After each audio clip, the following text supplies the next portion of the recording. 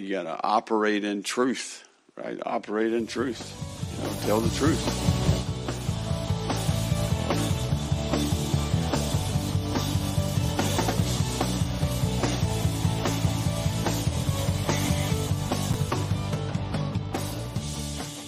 Hello, everybody, and welcome to the Gator Truth Florida Football Podcast.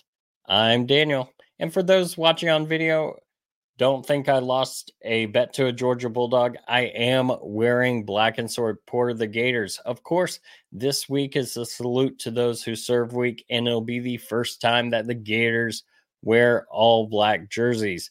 They're doing so at home, and fans are encouraged to wear black as well. The game does kick off at noon Eastern time. Also, another cool thing is the back of the jerseys will not feature the players' names. In fact, they will feature 5 terms having to do with different branches of the military and first responders. Those 5 terms are honor, courage, commitment, excellence, and integrity. Definitely something to keep an eye out for.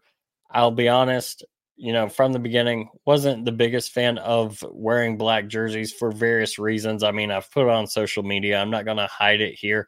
However, I do like the purpose behind it. I do like that we are auctioning off the jerseys after the game, and the auctions have actually begun. Just give it a quick Google search. You can find it, all sorts of game-worn jerseys. I believe the bidding on the jerseys began at $250. But all of that does go to, different charities for military personnel, for first responders. So definitely check that out if you are able. And of course, we are playing the Arkansas Razorbacks, who we last hosted in the Swamp in 2020, as we played Felipe Franks in a pretty decent game. Definitely a fun one for Gator fans that were there during the 2020 season. With that said, let's go ahead and get into it. And as we get into it, some of the storylines we're going to look at first is Arkansas is coming off of a bye week. As I put in the preseason and people have started to notice, we had 3 straight games ending with this, facing teams that come off of a bye. First it was South Carolina, then it was Georgia, and now it's Arkansas. What makes Arkansas a little bit different is that their running back, Rocket Sanders, who has only played 3 games this year, or in 3 games, there's a chance he returns. From what I've read up, Sam Pittman, the coach of the Arkansas Razorbacks, he said that Rocket Sanders was a limited participant in practice on Monday and Tuesday. Now, whether he was yesterday and today, I'm not quite sure, but he thought that Sanders may be ready. Sanders is one of the SEC's top backs when healthy. I don't expect him to be fully healthy if he plays, but he is better than what the Razorbacks have right now. And also, Arkansas fired their first-year offensive coordinator. It is possible. They fired him, Dan Enos, halfway through the season and fired him during the bye week. So they've had 2 weeks to possibly change up a little bit about their offense and possibly tailor their offense a little bit more to their quarterback strengths.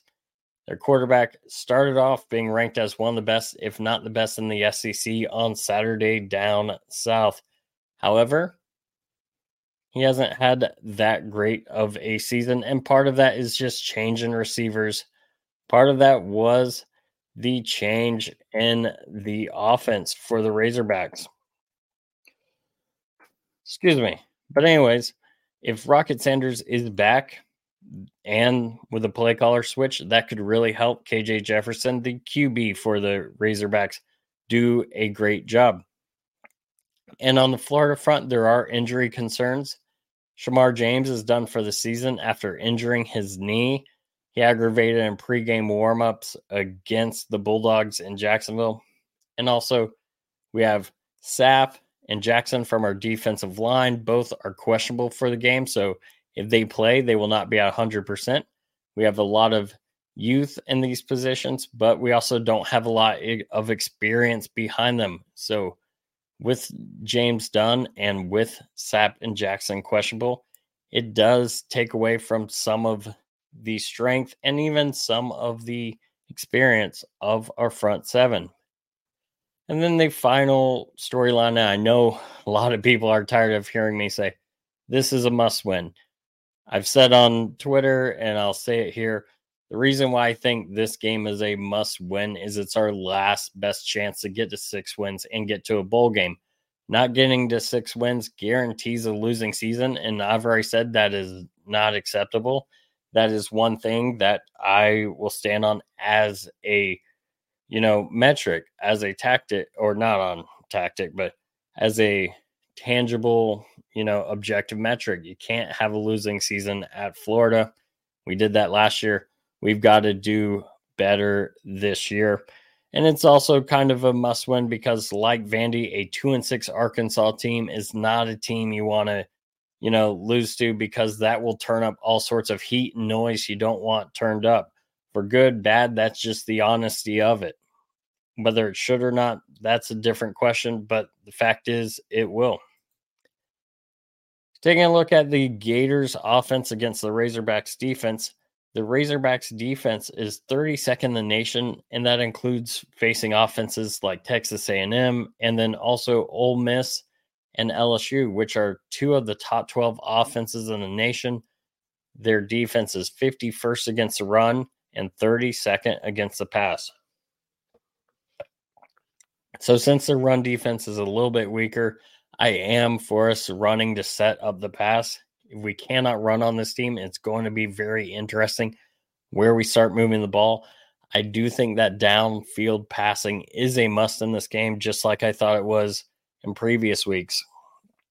Because if you're going side to side and you have, like many of our games this year, 70+ completion percentage being under 10 yards, or 70+% of your completions being under 10 yards, that's going to bring a lot of guys closer to the line of scrimmage. And if you're bringing guys closer to the line of scrimmage, that is less room for your running backs to run and a little bit more easy for the defense to contain your backs.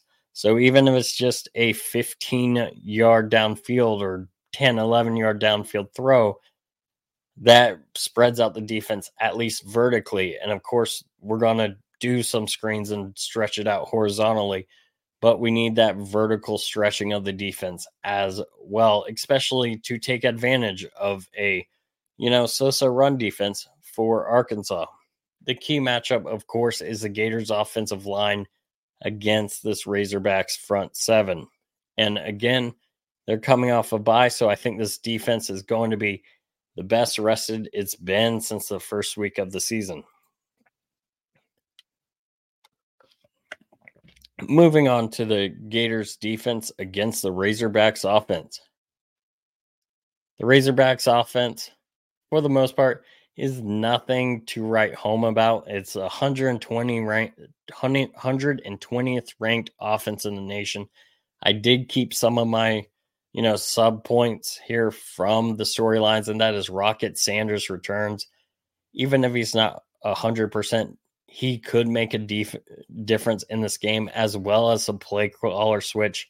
They had gone from Kendall Browse, who's a little bit more wide open, to Dan Enos, who's a little bit more pro style, where the guy they have now worked plenty with Kendall Browse, so he probably knows what worked really well for KJ Jefferson in the past, and will at least try and focus more on what helps him versus trying to install a new offense and just try and play to his strengths. And also the injury concerns, again, we're talking about, Shamar James, the leading tackler, he's done for the season. We're talking about two guys in Jackson and Sapp being questionable on the line and how much of an impact they'll have. Now, Arkansas has not been the best running team or passing team this season, but one thing to keep in mind, maybe you know this, maybe you don't. They played 3 road games this season already against LSU, Alabama, and Ole Miss, the 3 top teams in the SEC West. And they lost to those 3 top teams in the West, all on the road, by a combined 13 points. Even though their offense hasn't been that great, they have found ways to make everything a game. Even in their terrible homecoming loss where they lost 7-3 to Mississippi State, their defense, held Mississippi State to only 7. Their offense really let them down that game, and that's what led to Dan Enos being let go. However, again, they played down to that competition, but they did play up to Ole Miss, LSU, and Alabama on the road. So this is not a team we can look at and say 120th ranked offense, we should have no problem. This is a team that is rested, is going to be motivated at 2-6. There's talk that their coach may be let go if they don't turn it around. They've got nothing else to lose. This is a dangerous team, and we're also in a dangerous spot after getting, killed by Georgia last week. And next week, we're looking forward to going to Death Valley. I've said all season that this is a danger spot for this game, and it still looks like a danger spot. And then we run into the extra danger of Shamar James being out and Rocket Sanders, alternatively, on the Arkansas side, returning from injury, and them having an extra week to possibly change their offense up so it works better to KJ Jefferson's strengths. Again, he was the number 1 rated quarterback in the SEC by Saturday down south coming into the season. For the first few weeks of the season, he's slowly dropped off. Part of that is due to his play, and part of that is the new offense that was around him. So we'll see how that goes. The key matchup for this game will be, much like on our side of the ball, it'll be that Arkansas offensive line against our front 7.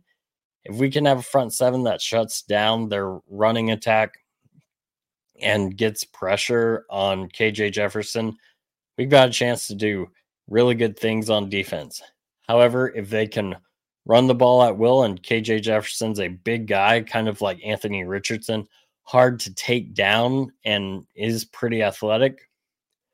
If they get him going or, get the running game going, then we might have a problem. So it is very big that our front 7 limits the opportunities for the Razorbacks early and often. And with that said, I do expect this game to be closer and closer than many would think, especially with the Gators' history of coming out rather slowly in 11 a.m. or noon kicks. And that's just talking about the Billy Napier era, looking back to last year, Vandy was a noon kick. Looking back to A&M, it was actually a slugfest that first half. That was a noon Eastern kick. Now we've got a noon Eastern kick here. So it's going to be interesting to see how we come out. Maybe we don't come out slow. Maybe we come out looking really well. And so hopefully that happens. But based off of that, I think this game will be closer than it needs to be. I do think the Gators come out with a win. Granted, I admit that I do not pick against the Gators. I do think it's worth me being honest about that. But my prediction is that the Gators win this game 24-21 over Arkansas. I don't think we can fully shut them down, especially with some of the changes on defense personnel-wise, with the unpredictability of how the injury situation is. But I do think on their defense, we should be able to get a few things, and maybe we get a turnover that helps us get a short field. I do think that the Gators can move the ball and score.